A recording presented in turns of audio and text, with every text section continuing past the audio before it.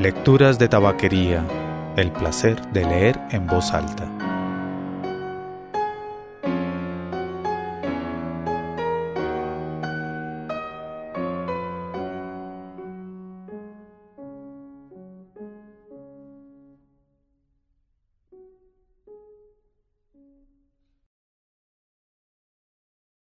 Soy Mauricio Duque Rubla. Usted escucha Lecturas de Tabaquería, el podcast de lecturas en voz alta. Si desea hacer algún comentario o enviar una sugerencia, puede hacerlo escribiendo a mauricio@lecturasdetabaquería.com o dejando un comentario en cualquiera de las publicaciones del sitio lecturasdetabaquería.com. La lectura de hoy es el comienzo, un fragmento de Vidna bajo el cielo de Seúl, de J. M. G. Leclésio.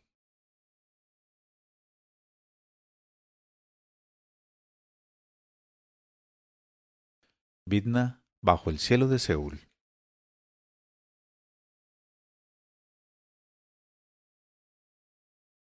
Me llamo Vidna. Pronto cumpliré 18 años.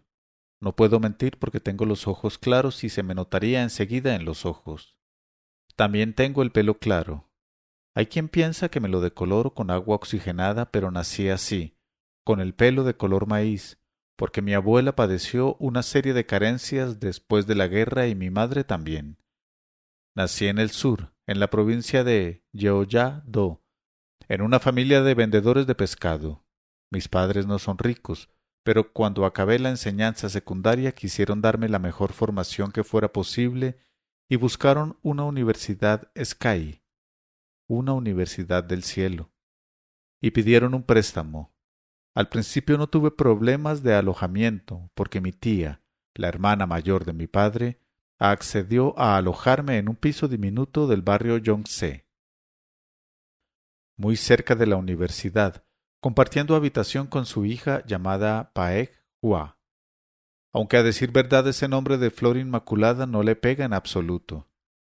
Doy estos detalles porque esa situación y esa convivencia fueron el origen de mis posteriores aventuras y perfeccionaron mi formación no menos que las clases de mis profesores, pues en ese cuartito descubrí cuánta perversidad, cuánta envidia, cuánta cobardía y cuánta pereza puede albergar una persona. Paek Hua tenía algunos años menos que yo y no tardé en darme cuenta de que me habían invitado a vivir en esa casa para cuidarla. Al principio me pedían cosas sencillas.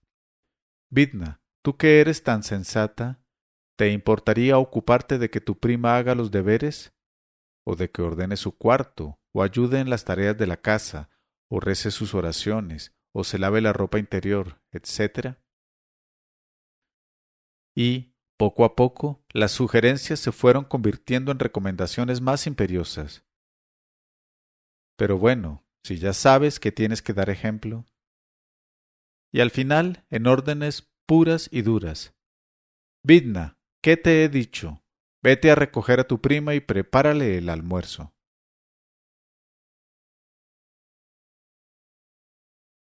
Esta situación no tardó en volverse intolerable. Paek Hua hacía lo que le daba la gana.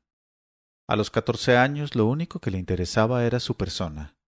Se pasaba las horas muertas mirándose en un espejito de aumento para arremeter contra las imperfecciones de su cutis, rojeces y granos, que reventaba con bastoncillos de algodón para sacarles el pus, curar luego las heridas con pañuelos empapados de alcohol y acabar tapando las cicatrices con una capa de crema antiojeras y otra de base de maquillaje. Se había convertido realmente en una experta en medicina cosmética.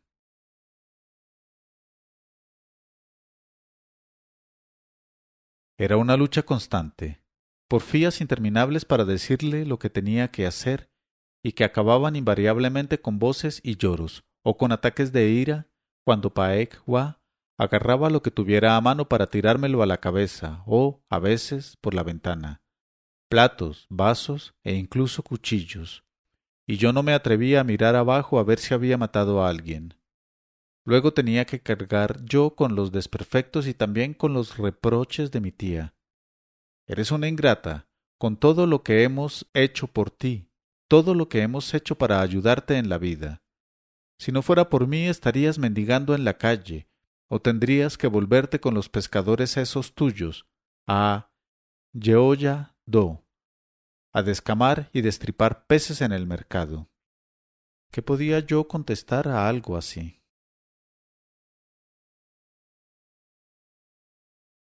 Por entonces fue cuando empecé a viajar por la ciudad. Las clases en la universidad me tenían ocupada solo parte del tiempo. El resto lo dedicaba a caminar por las calles o a embarcarme en largos trayectos en autobús o en metro.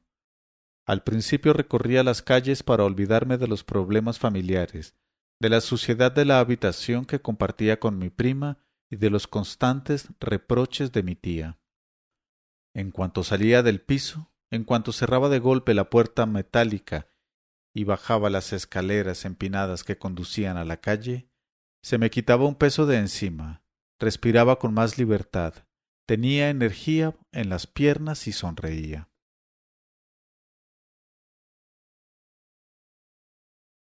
La calle era mi aventura personal. En mi ciudad pequeñita de la provincia de Jeollado nunca pasaba gran cosa.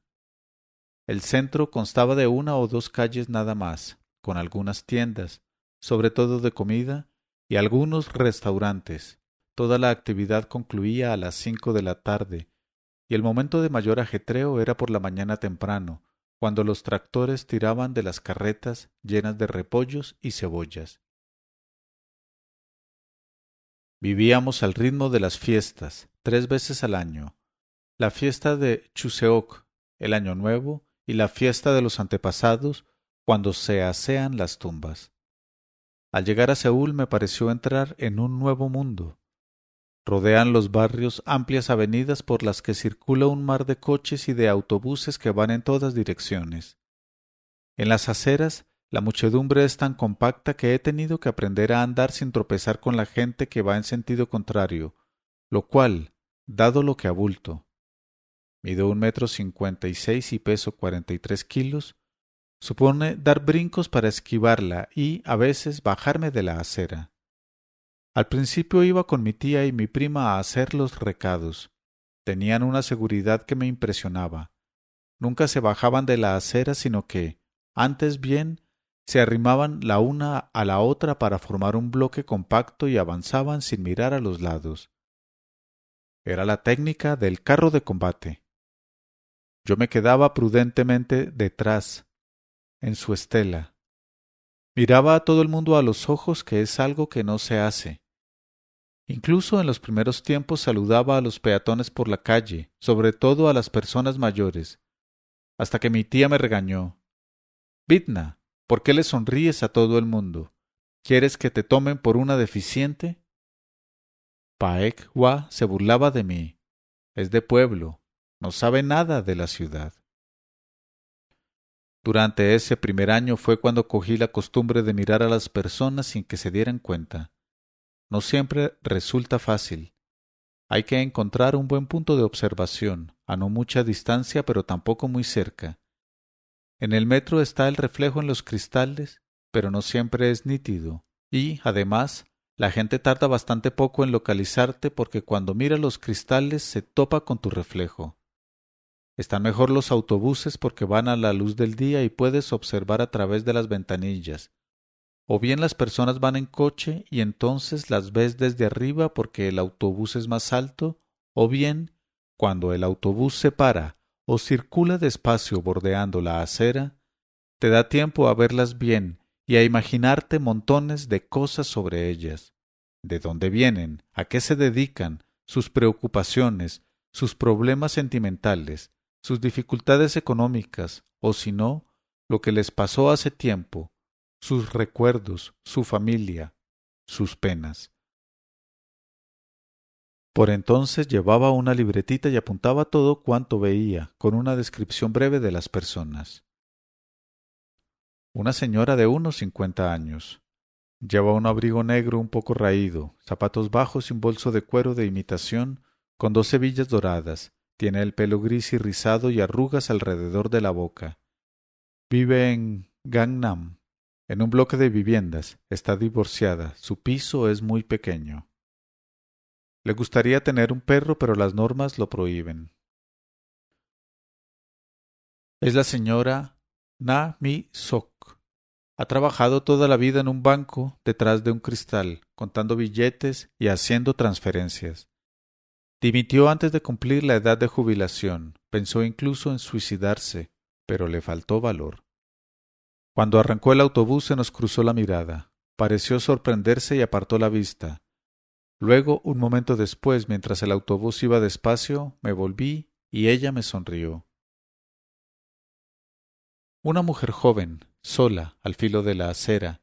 No hay parada de autobús. Parece estar esperando a alguien. Su novio viene a recogerla en coche. Es ya muy tarde. Tiene el entrecejo fruncido de impaciencia. Piensa que debería irse, pero sigue con los pies clavados al suelo. No consigue moverse, como en un mal sueño. Me gustaría llamarla señorita Ko Eun-ye. Creo que le pega mucho ese nombre. A lo mejor mañana, si cojo el mismo autobús, el 660, sigue en el mismo sitio. El novio ha decidido romper, no le coge el teléfono y ella no se atreve a ir a su casa porque está casado. Una anciana, seguramente viene del sur.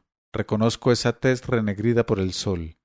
El trabajo en el campo le ha doblado la espalda. Está aquí para acompañar a su hija y a su nieta al hospital. Le da miedo llegar tarde a la cita. Corre hacia el autobús. Luego retrocede. Tiene los ojos pequeñísimos, patas de gallo en las mejillas y un lunar en el dorso de la nariz. La hija se llama Yun-jin. Lleva 3 años casada con un revisor de tren y la nieta se llama Yun-ja.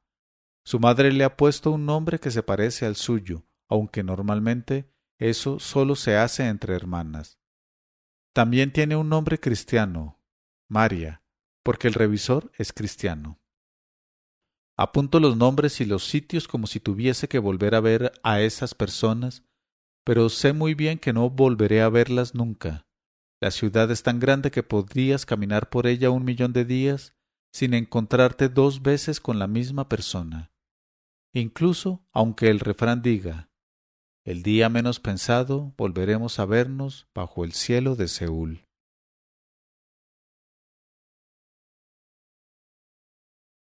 Más adelante encontré el sitio ideal para observar a la gente, la gran librería de Yongno. Al acabar las clases, cojo el metro para ir a ese sótano donde están todos los libros. Eso de tener a mano todos esos libros era algo que no podía creerme porque donde venimos, en Yeollado, no había dinero para comprarlos.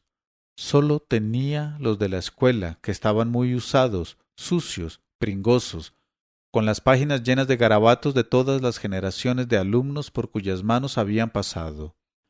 Así que una vez descubrí aquel mundo ya no pude prescindir de él. Todos los días al salir de clase iba a la librería y me quedaba en un rincón para mirar los libros y a las personas. Me gustó enseguida la sección de libros extranjeros. Cogía los tomos al azar de las estanterías y empezaba a leerlos. Leí las novelas de Dickens. Había una que me gustaba mucho, El grillo del hogar. Empezaba a leer y todo cuanto tenía en torno desaparecía. Oía la música del gran caldero puesto a la lumbre y el canto del grillo que silbaba en la ceniza por algún sitio, sin que se lo pudiera ver, y me imaginaba que me hallaba en esa habitación espaciosa, junto al fuego, y escuchaba la voz de Charles Dickens que me contaba aquella historia solo a mí, en lengua inglesa. O si no, eran las novelas de Maso de la Roche, El nacimiento de Jalna, o también Margaret Mitchell, Lo que el viento se llevó. Y más adelante encontré la colección de cuentos de Edgar Allan Poe y leía El gato negro, El retrato oval. Las palabras me embrujaban, olvidaba qué hora era. Leía también los libros en francés porque desde hacía 2 años había decidido aprender ese idioma tan dulce y musical. Solo había unas cuantas antologías, y entre ellas los poemas de Jacques Prévert, que me gustaban mucho. A veces se acercaba un joven, se colocaba a mi lado, me miraba leer y lo hacía de forma tan insistente que no me quedaba más remedio que apartar los ojos del libro. Disculpe, decía, pero la tienda cierra dentro de 5 minutos. Yo me alteraba, me ruborizaba, trataba de encontrar una explicación. No consigo decidir qué libro voy a comprar, lo siento mucho. Él asentía cortésmente con la cabeza como si no tuviera importancia. No, no, no hace falta que lo decida ya. Puede volver mañana. No era muy alto, tenía unos ojos bonitos, negros y almendros, y la nariz fina. Pensé que también podría incluirlo un día entre mis personajes favoritos. Me inventé enseguida un nombre para él. Lo llamé señor Pack.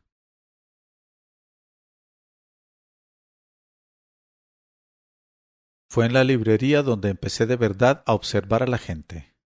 El autobús, el metro o las aceras no eran sitios adecuados porque las personas se movían demasiado deprisa y se marchaban corriendo. O, al contrario, se paraban y era yo quien se convertía en la observada, que era lo más terrible que me podía suceder, porque lo que quería en realidad era ser invisible, ver sin que me vieran.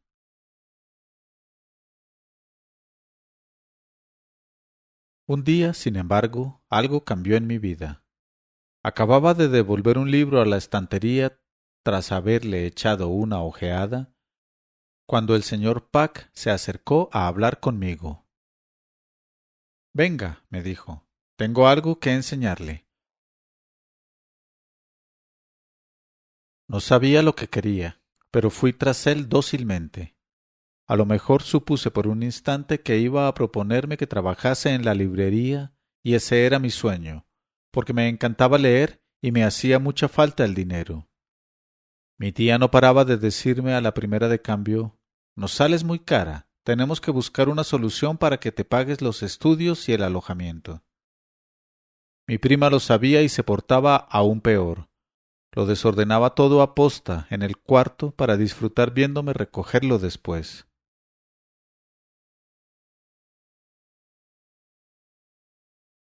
El señor Pack abrió un cajón de su escritorio y me enseñó una carta. Estaba escrita a máquina y decía exactamente esto: me llamo Kim Seri, pero prefiero Salomé. Ya no puedo salir de casa por la enfermedad. Espero a quien venga a contarme el mundo. Me gustan mucho las historias. Este es un anuncio serio. A cambio de las historias que usted me cuente, le pagaré un buen sueldo. A continuación había un número de teléfono. El señor Pack me alargó la carta y yo la cogí sin pensar. La doblé y la metí en la mochila con los libros y los cuadernos de la clase de inglés. Estuve unos días sin pensar en ello y cuando volví a encontrar la carta, descolgué el teléfono y llamé a Salomé.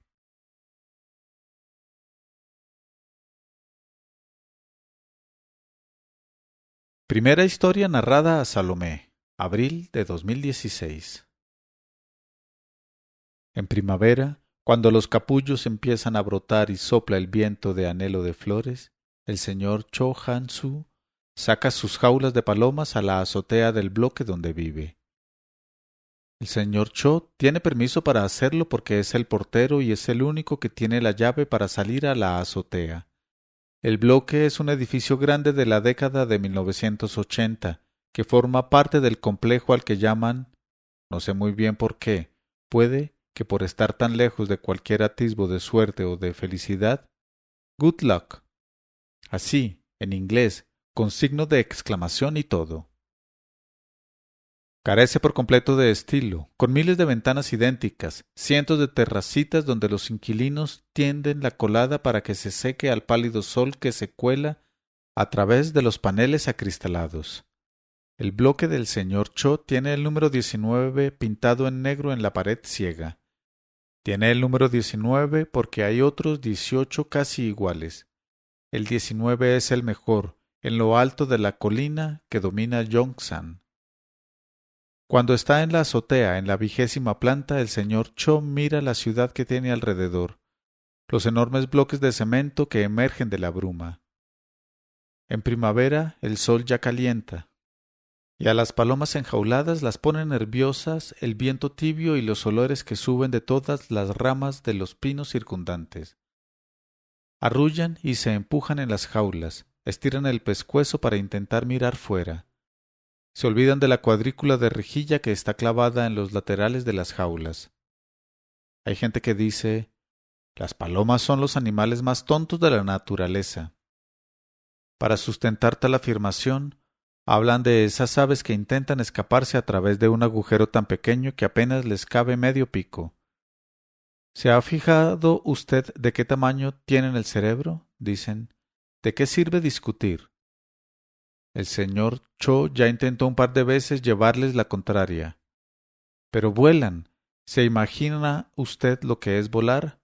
Algo tan distinto a conducir un coche o resolver un sudoku.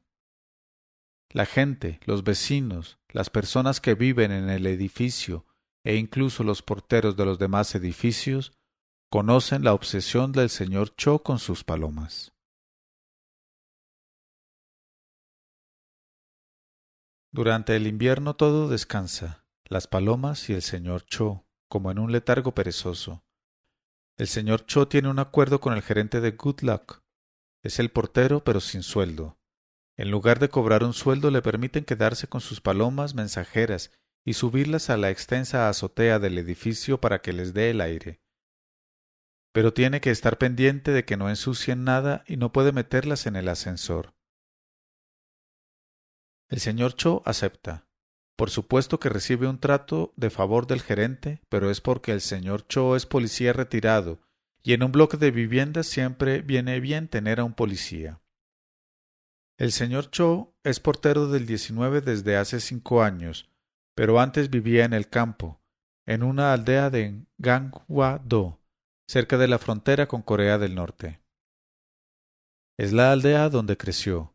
Su madre atravesó la zona de combate, se refugió en esa península y allí se quedó, cultivando cebollas y patatas, primero de jornalera y luego se casó en segundas nupcias con el dueño de la explotación. Cuando el señor Cho era pequeño ya no había guerra, pero tampoco había llegado del todo la paz. Había soldados por todas partes. Las carreteras solo servían para que circulasen los tanques y los camiones. Había una base estadounidense no muy lejos. Lo único que sabe de la comarca de su madre, de sus abuelos y de su padre es el nombre: Gaesong.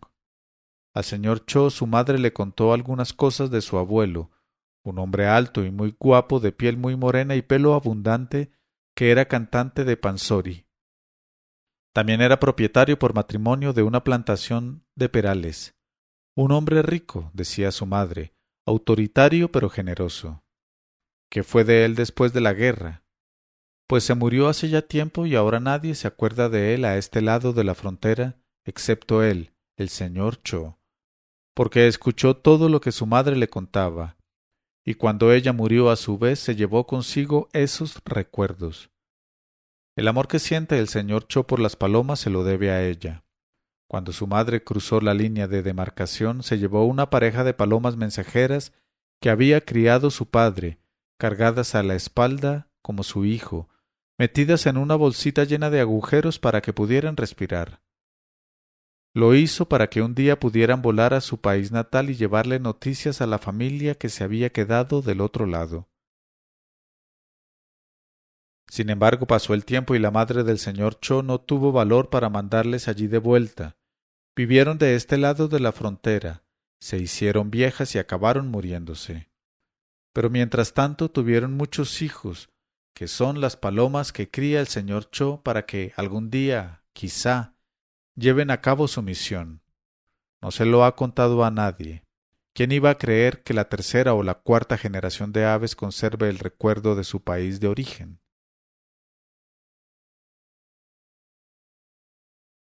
Es por la mañana, no hay un momento mejor para las palomas. El señor Cho ha subido las 5 jaulas, una tras otra. En cada jaula hay 2 parejas de palomas separadas mediante un tabique de cartón grueso. Cada pareja tiene algo así como un apellido, y cada miembro de la familia su propio nombre. Puede parecer un detalle baladí. La señora Lee, la vecina del señor Cho, le comentó un día: ¿por qué les ponen nombre a los pájaros esos? ¿Acaso las palomas saben cómo se llaman? Ni que fueran perros. El señor Cho la miró con cara de reproche. Pues claro que saben cómo se llaman, señora. Son mucho más inteligentes que su perro. Si quiere saber mi opinión. La señora Lee no da su brazo a torcer. Le gustan los enfrentamientos y se alegra de que, por una vez, el señor Cho se digne hablar. Es lo más ridículo que he oído en mucho tiempo, dice. ¿Qué tienen sus palomas que no tenga mi perro? Vuelan, señora, dice el señor Cho. Y es una respuesta categórica que le cierra el pico a la señora Lee. Más tarde, la mujer piensa: tendría que haberle dicho que volar no significa ser inteligente, y que por otra parte, si Ranita, así se llama su perro porque es pequeño, orondo y paticorto, y tiene una voz que parece más de rana que de perro, tuviera alas, sabría volar. Así pues, aquella mañana de primavera el señor Cho subió las 5 jaulas a la azotea. No cogió el ascensor porque, como es el portero, respeta el acuerdo que tiene con el gerente de Good Luck, de no meter las palomas en la cabina del ascensor. Se arriesgaría a que lo amonestara el banco propietario del edificio, tras recibir la queja de algún vecino malintencionado, so pretexto de ser alérgico a las plumas de paloma. Acabarían discutiendo y al señor Cho no le gustan las discusiones.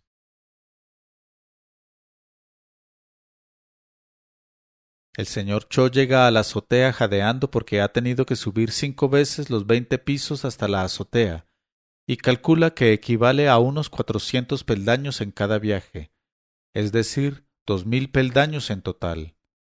El señor Cho ya no es ningún niño. Ya ha superado la edad de jubilarse, después de 30 años de servicio en la policía, y nota en las piernas y en los pulmones que ya no tiene 20 años, ni siquiera 35. Así que al llegar a la azotea se toma un respiro, sentado en la base de una boca de ventilación, mientras mira el paisaje de la ciudad que emerge despacio de la bruma matutina. Dentro de un instante verá claramente Namsan y la aguja de la torre de radio, y, un poco más allá, la serpiente grande y brillante del río Han, y aún más lejos, las siluetas de los rascacielos de Gangnam y las cintas de las autopistas. Es un domingo de primavera, todavía es temprano, y el ruido de la ciudad está atenuado, como si todo el mundo contuviera el aliento por lo que va a pasar ahora. Es el momento. Las palomas lo esperan cada vez más impacientes, dando vueltas en el estrecho compartimiento de las jaulas. Intentan aletear y el sonido de las plumas remeras emite un silbido que las impacienta aún más. El señor Cho lo siente en su propio cuerpo como un fluido eléctrico que le recorre los miembros, se exacerba en la yema de los dedos y le eriza los pelillos del dorso de la mano. Se acuclilla delante de las jaulas, les habla a las aves, recita lentamente sus nombres, uno tras otro. Raposa, y tú, muchacho, pinzón. Azul, y tú, petirrojo. Cohete, flecha blanca. Luz, luna. Mosca, cigarra. Viajera, presidente. Acróbata, ardilla. Diamante, dragón negro. Cantora, rey. Bailarina, sable. Le gusta mucho llamarlas por su nombre, acercando la cara a las jaulas y, una tras otra, el ave nombrada deja de rebullir, echa la cabeza hacia atrás y lo mira con sus ojos amarillos. Para el señor Cho es como recibir una confidencia, una frase de gratitud al tiempo que una promesa. ¿Promesa de qué? No sabría decirlo, pero es lo que sucede. Algo se une a él y le rememora el pasado, algo como un sueño que se reanuda al cabo de unos días durmiendo.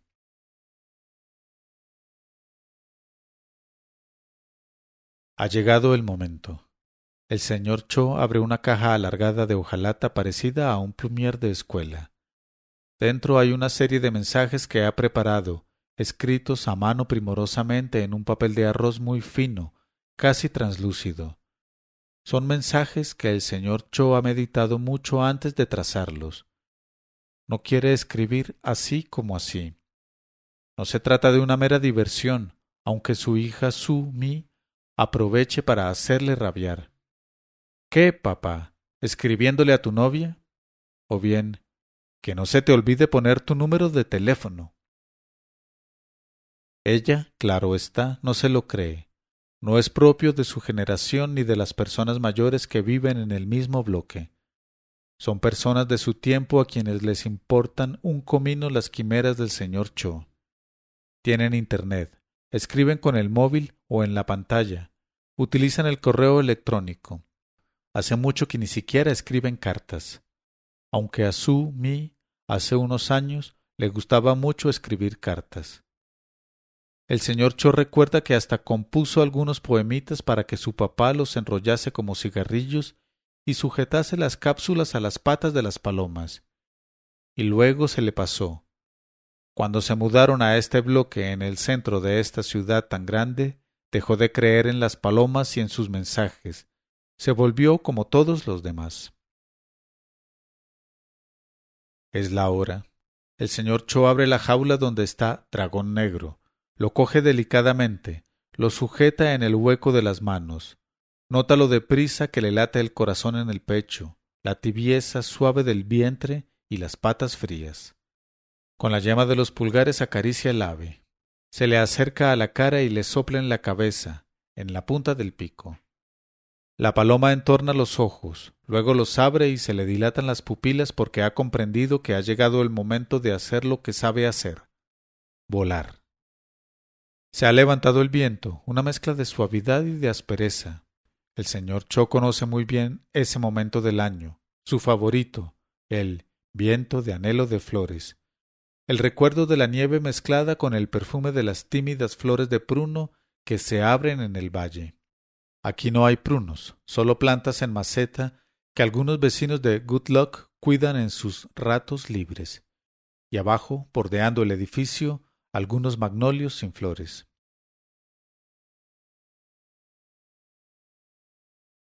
Dragón Negro se sacude en los brazos de su amo. Debajo del plumón el señor Cho nota el corazoncito que se agita como un cascabel.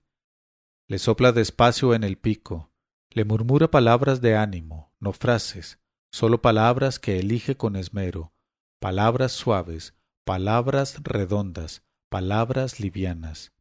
Viento, espíritu, luz, ala, amor, regreso, hierba, nieve.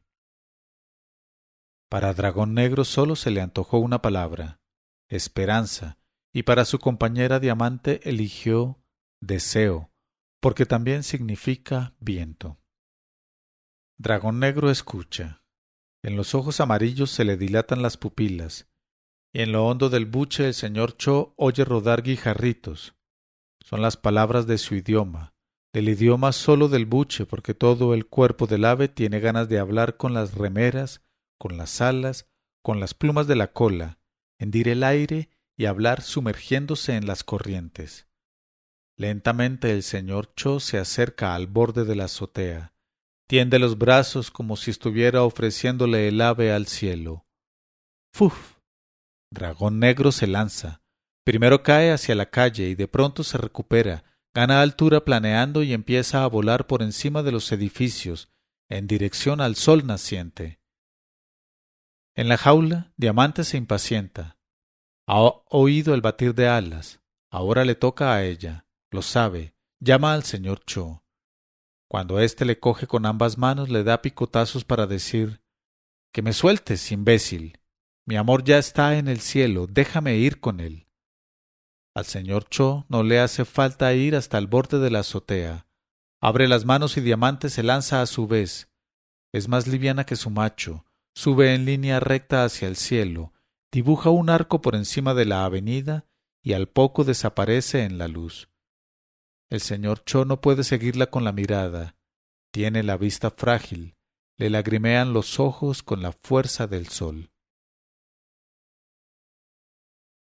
Entonces el señor Cho inicia la larga espera. Sabe que puede durar horas, a veces incluso hasta la noche. Se sienta en la azotea junto a las jaulas, cierra los ojos y trata de imaginarse lo que ven Dragón Negro y su compañera Diamante por encima de la ciudad. Los elevados edificios de cristal que se alzan como acantilados de vidrio, las cintas de las autopistas y a continuación el ancho río. La energía que se les ha ido acumulando en las salas durante varias semanas de confinamiento se transforma en fuerza eléctrica. Las salas se les mueven a toda velocidad, las corrientes del viento los empujan hacia arriba y las depresiones heladas que hay sobre el río los hacen zambullirse. Dragón Negro guía en cabeza hasta el río y luego se adelanta Diamante. Sigue la ribera hasta el puente, hacia la isla. Hay otras aves en el cielo, más abajo, pardelas, gaviotas, y cerca de la isla grupos de patos. Las palomas no se detienen, dibujan círculos por encima del agua. La superficie espejea al estremecerse, las matas de hierba y los juncos se inclinan con el viento. En el enorme puente los coches están parados por culpa del atasco matutino. Rumor de bocinas, o bien los gritos de los patos, o incluso la llamada del tren que cruza el río lentamente. Para que le haga compañía durante esa espera tan larga, el señor Cho se ha traído a su inquilino más viejo, una paloma que conoció a su madre, puede que uno de los hijos de la pareja inicial. Se llama Chochongsa, piloto, porque volaba tan alto como un avión. Pero ahora está ciega y paralítica por la artrosis, así que se queda en las manos de su amo, sin moverse. Se limita a respirar el viento y a notar la caricia del sol en las plumas.